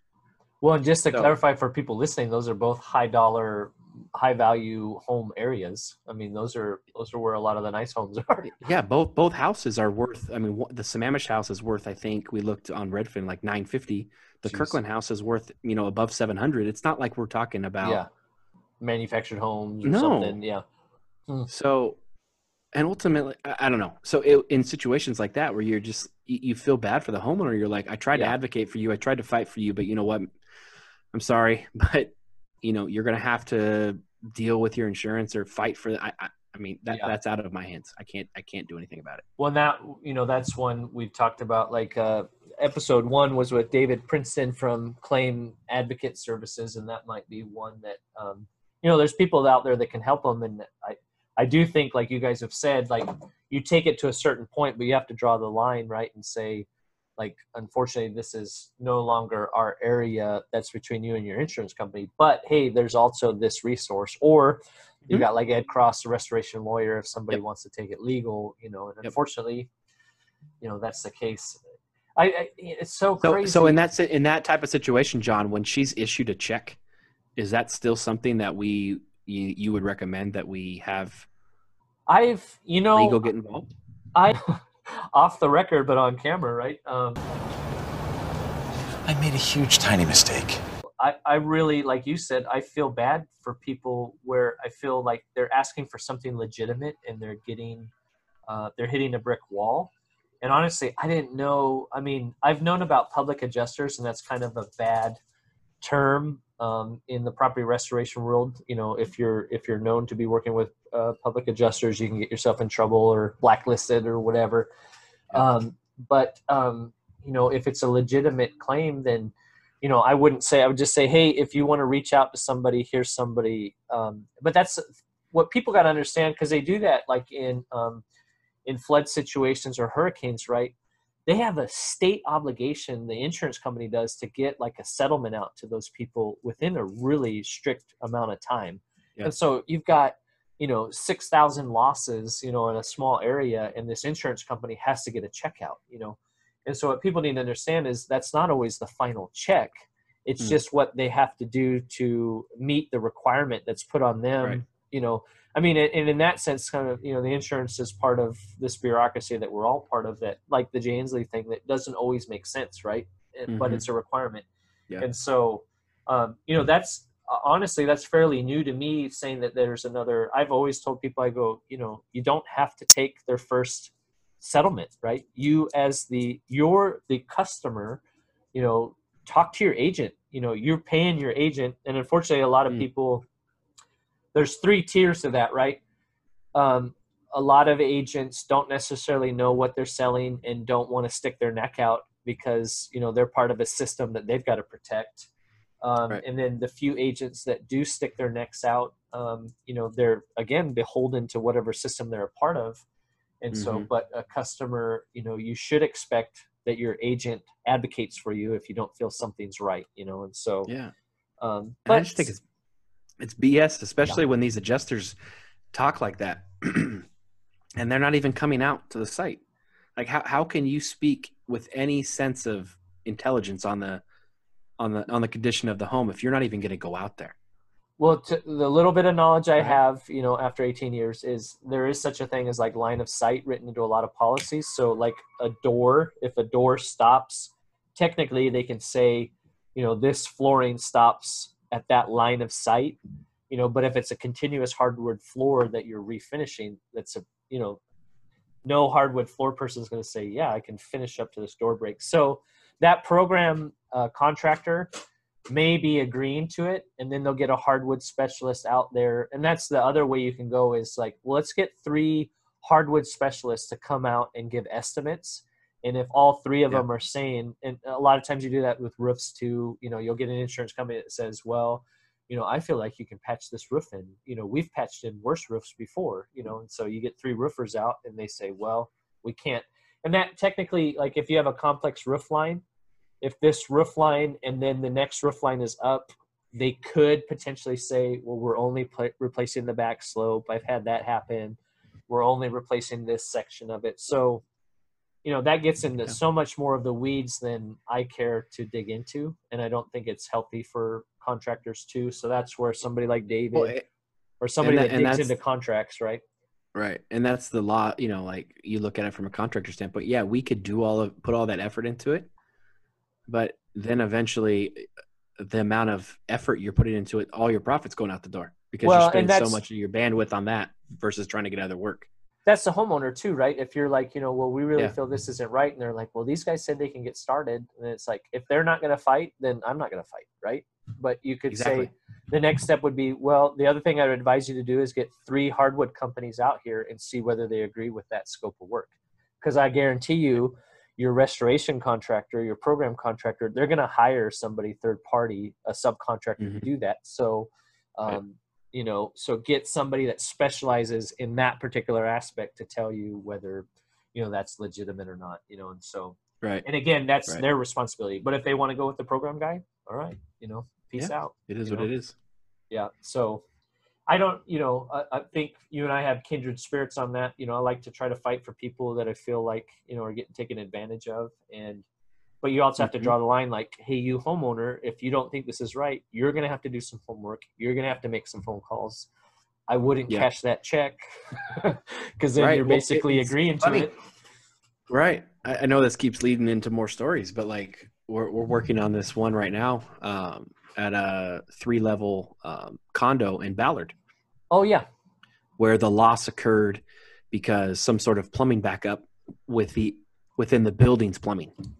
Nothing to do with the individual homeowner, right? Yeah. So it flooded in the 3rd floor unit and then downstairs into the 2nd floor. Well, the 3rd floor and the 2nd floor tenants are the 2 people on the HOA board for the building. Oh, just when I think you couldn't possibly be any dumber, you go and do something like this. And the HOA has a crappy insurance policy that has a loss limit of $25,000. Okay. The mitigation alone for the project was $21,000. Oh, geez. The upstairs unit was let's just call it 25. And then you got the downstairs unit, which is 13. Yeah. Then you have, so right in there, let's just call it $75,000. Yeah. Well, you're only getting 25 from the insurance. Yeah. And that's going to the HOA. And you got one unit upstairs that's a little bit, it's twice as much on the build back as the downstairs one is because it affected all their floors. Well, I think we talked about that. The HOA gets a little tricky, and this is maybe dives into your property management experience, but the HOA typically covers the outside, the walls, and the common spaces. But then those individual owners are responsible to have policies on their contents and their interior if they're owners. So that's where it's very similar to like a renter's policy, right? Except for renters is only contents, whereas if you own a condo, you have a structural policy that wherever the HOA's responsibility ends, your insurance policy kicks in. And what's interesting is because the adjuster on this one is actually, he's really nice. So he was explaining the whole thing to me, and he's like, if they had a limit loss of $75,000, everything would be covered other than content manipulation. That would be on the homeowners. Yeah. But he's like, Brian, I can't do anything. Like their policy is $25,000. So I'm issuing them a check for $25,000. Yep. So both the upstairs and the downstairs tenant are like, we got to get started. I'm like, who's paying? Yeah, exactly. Because if you're going to pay our mitigation, our partner vendor that did the mitigation, I'm not going to say, well, we'll pay us and don't pay the mid. Yeah. Because they've already done the work. So make sure they get paid. Right. So we're protecting them, but then you look at it, it's like, okay, of the 25, 21's already going to the mitigation. That's gone. Yeah. So you got $4,000 left. That being said, the 3rd floor tenant did not get his own insurance policy. Oh. He bought that condo a year ago, and his broker told him the HOA homeowners policy will cover his unit. Now it's everybody suing everybody. He has no coverage. So you got $4,000, and they're asking me, well, what's going to happen? I'm like, I don't know. I'm not a litigator. I'm not on the HOA board. Yeah. You guys need to figure out, okay, if you're going to pay the mitigation company, you got 4 left. Yeah. Say you get $2,000 a unit. Okay. Yeah. Downstairs tenant, you're 12. So you owe $10,000. Upstairs unit, you're 25. You owe 23 then. Yeah. Who's paying for that? Yeah. Yep. Because I'm not, no matter how much sympathy I have for you guys, and it sucks. You're in the middle of this. and your adjuster says it sucks, you're in the middle of this. Everybody feels bad for you. This is what you bought. Yep. But the fact of the matter is, you had an oversight. Yep. You guys run the HOA too. It's not like you just had oversight on your own policy. You have oversight. The adjuster told me he's never seen a policy like this for a building of this size have a limit loss of less than $75,000, and they have 25.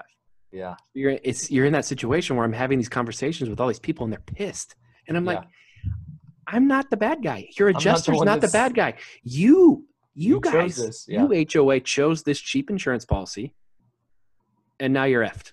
Yep. Well, I can remember we went to an apartment loss. It was a fourplex, 2 stories. Somebody was outside, and why the apartment complex had. So you had the apartments, they had a little fenced in area and concrete and then bark chips, right? And of course, that's where tenant A was smoking, right? Flick the cigarette in the middle of summer into the bark chips. You know, it catches fire. So they've got, their unit is hosed, right? Their contents are hosed. And then the unit next to them, quite a bit of smoke damage, you know, some structural damage.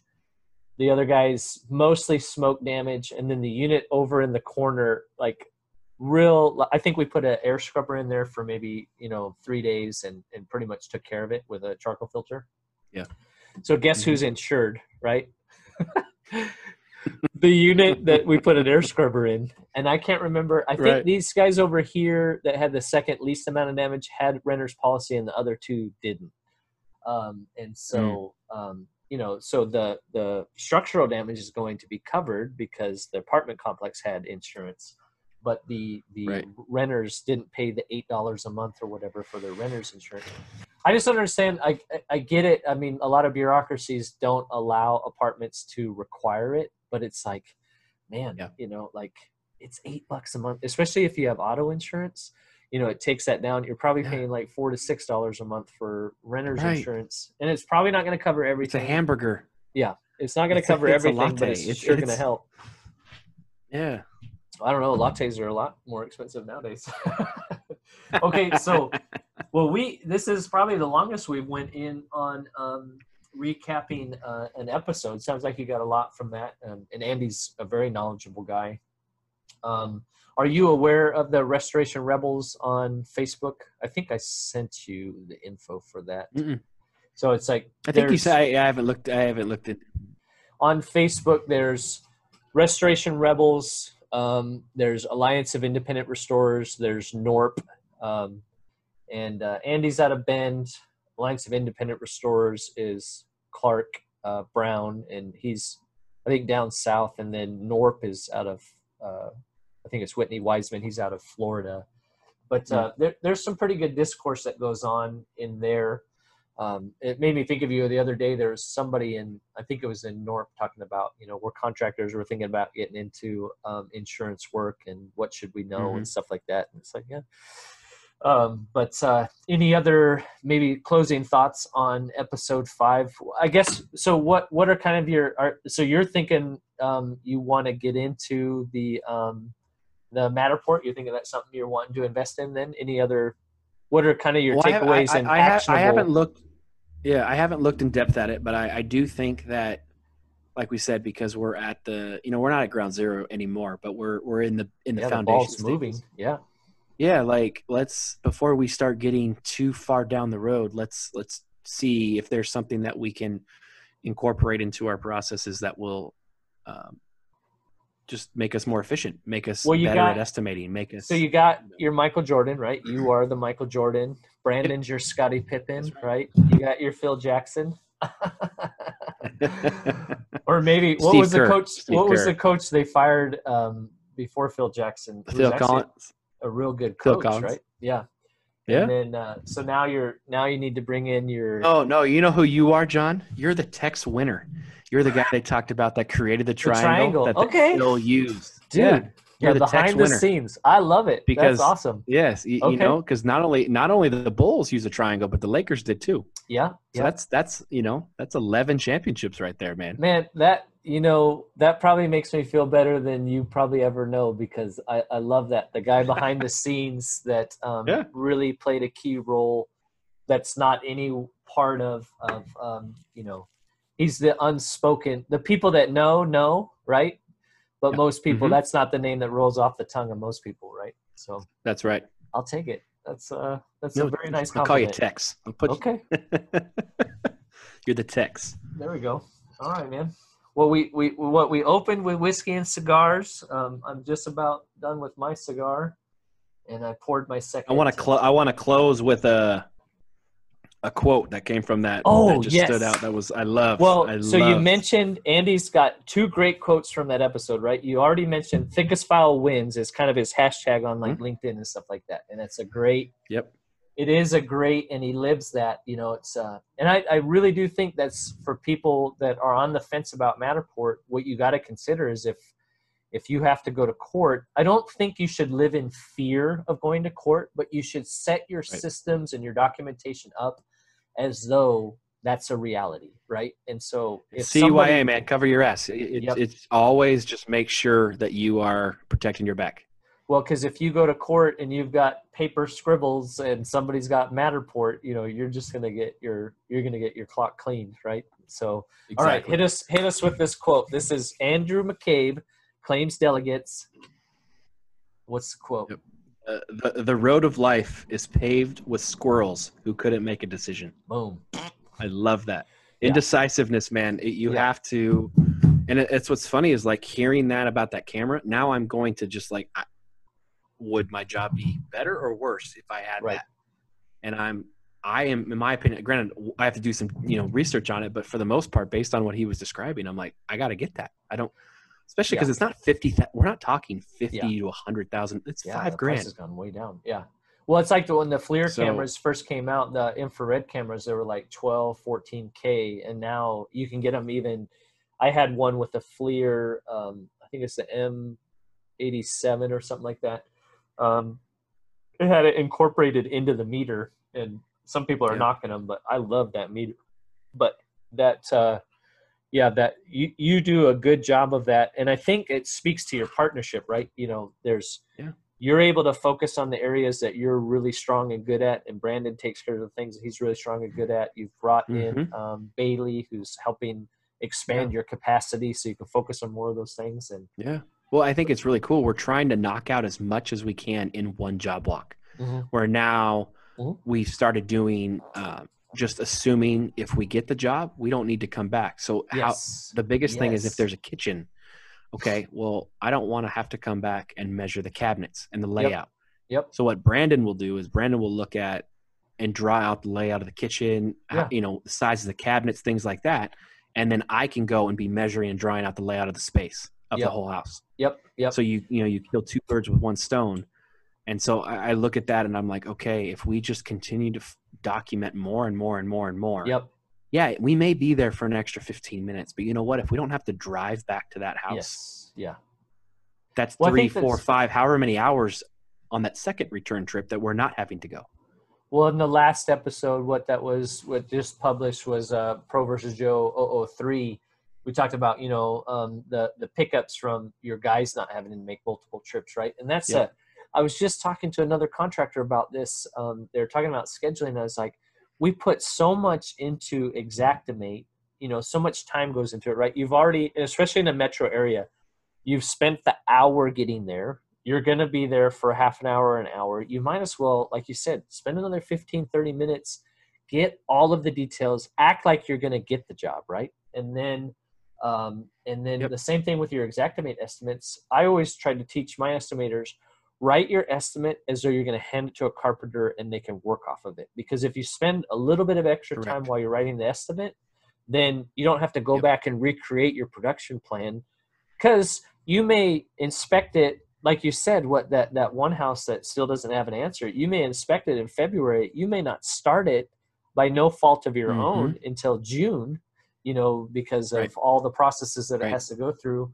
And so, but if you can go and just click on a file rather than having to go back and revisit it, and you got the photos, you got the video, you got the Matterport, you got the detail. And I think that's what's been so interesting, whether it's, you helping us or like what Andy does, the third party estimators, where we have to get as much info as we can to make you guys have the ammunition in your gun to get you the money. Yep. To get the estimate built. So, and the faster you guys can do the estimates, the less questions you have, the less money it costs me. Right. Yep. And it's funny, like just thinking from that, like if we save $100 an estimate because we're more detailed, well, that already makes us more profitable. Yep. So then, okay, if we can shave off another $25, $30, $40 an estimate because we bought this camera. Yeah. Well, then all we have to do is 100 job blocks and boom, we've paid for it already just by the estimating costs, right? Well, and another great way, you know, when you're talking about the squirrel, the road of life is paved with squirrels that couldn't make a decision. Another way to think about your decisions is what's the worst case scenario? The worst case scenario with Matterport is you spend $4,500 and you never use it, right? Mm-hmm. And so can you survive $4,500? Yeah, probably, right? I mean, that's not pocket change, but the reality is even if it doesn't help your estimating, there's so many other applications for it, you know, like your social media, your marketing, your before and after, even if you don't charge for it, you know, and like you said, you got to do a little bit more research. And I'm not speaking from a place of, I haven't used it. I've used the 3D Rico and that is a cool piece of tech, but I think that goes back to everything he had said was embrace technology in a meaningful way. Yeah. It doesn't have to be Matterport. It can be something else, but I think it's always having your eyes open to how can we, I always keep saying, work smarter, not harder. How can I continue to find a better way to improve my process? How can we, you know, and that creates like that Howard Schultz model we were talking about, that duplicatable process where eventually I don't want to do the job walks anymore. Yeah. But I have to get to a place where I can show somebody how to do the job walks and know that they're going to do it to the best way possible to get you, or whether we're doing an estimate, you know, fast forward a year, 2 years from now, we're doing estimates in house. Yeah. When you onboard estimators, you want the same process. Exactly. Right? Like we use the buddy system. No more flying solo. You need somebody watching your back at all times. We want to make sure that we can duplicate that. So when we do scale, it's not like, oh shit, Brandon and Brian aren't there and we can't make the estimates the right way. The whole process is gummed up. Yeah, like we don't want that. We want to create something at the onset like we are right now, where it's like when we get one estimator, 2, 3, 10, however many down the road, everybody does it the same way. We use the same technologies. Yeah. Therefore, you can train the same people. There's no confusion. It's like when All American comes to a job site, this is how we estimate. Yep, the process, right?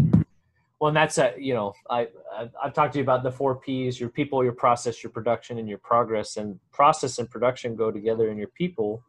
And so, but I've heard too, you know, set your staff to vision, set your system up to vision, right? So even though you're here, you want to be thinking about where are we headed. And exactly like you said, like if your ultimate goal is to not be the one having to walk the job every day. I interviewed Skylar Lewis from Superior Restoration. And he had a great perspective. He was like, they started literally in the carpet cleaning van, no prior experience, right? So I learned carpet cleaning. Once I knew it and had enough business to bring on a second truck, then train that person to do that.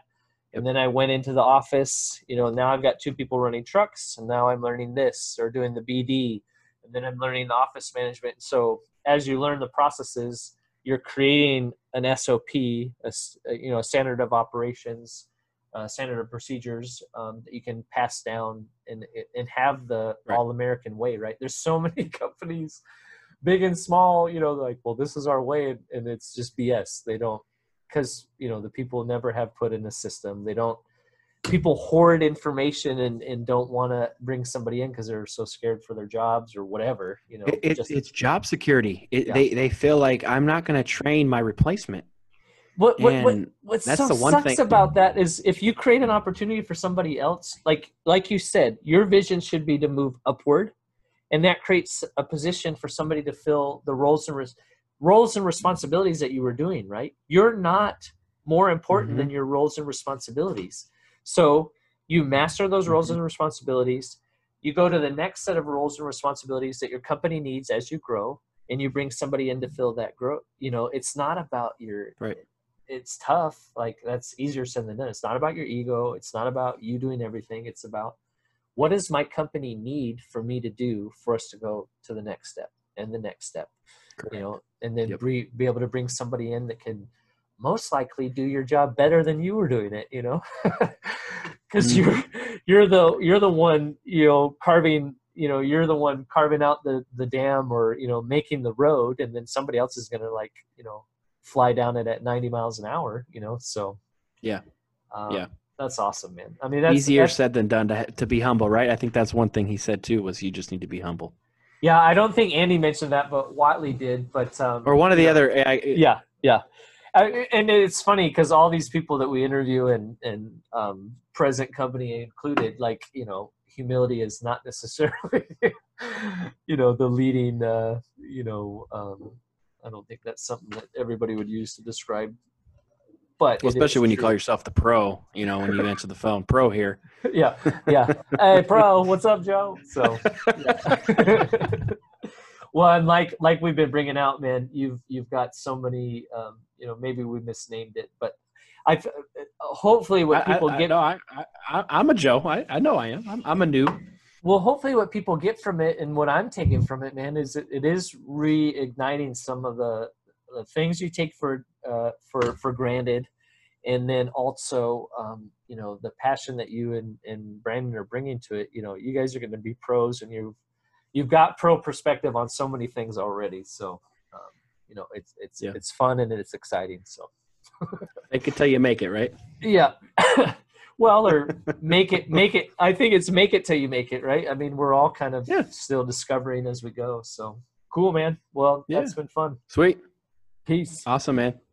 Adios. What is this, amateur hour? 37 minutes. Engage. Well, the ruse is up. So if you haven't figured it out already, Pro versus Joe is just an excuse for Brian and I to smoke some cigars, drink a few adult beverages, and have a laid-back conversation about the industry. So, dude, if you want to smoke, let's smoke. If you want to joke, then get out, dude. So we just mask it in a veil of I'm a pro, an inadequate one, and he's a Joe. Obviously excels in that, you know, he's much more than just a Joe. But more of a laid-back tone. Not that the Dojo's all that serious, but it did start out. I reached out.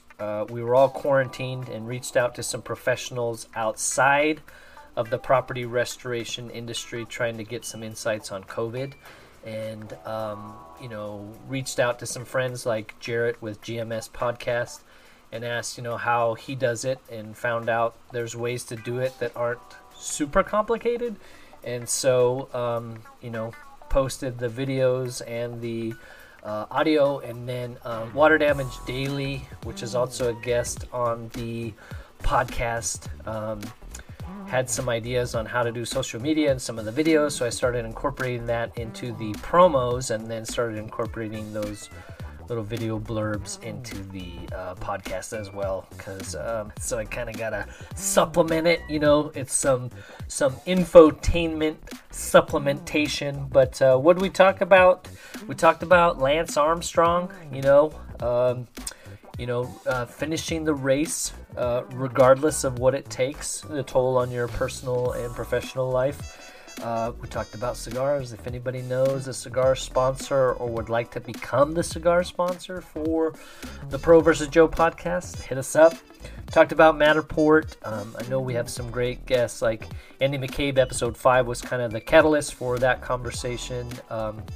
Water Damage Daily, they use that in their professional business, and Watley with Actionable Insights actually does training on Matterport, so check that out. We did talk about various collaboration, restoration groups on the social medias that you can be a part of, and there's some good back and forth and feedback, and then fighting for your customer, sometimes fighting with your customer, covering your butt, making sure your principles are intact. So fun conversation. It just rambles on and on. It's almost unintelligible.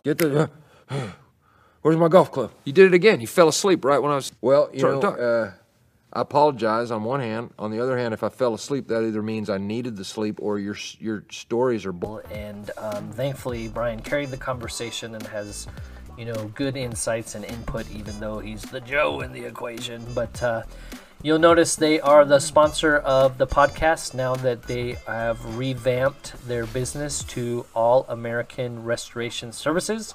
Check out their new website, All American Res, allamericanres.com. It is really a beautiful drone view through downtown Tacoma. And if you're ever in the area, hit us up. So thank you for listening. Have a good one.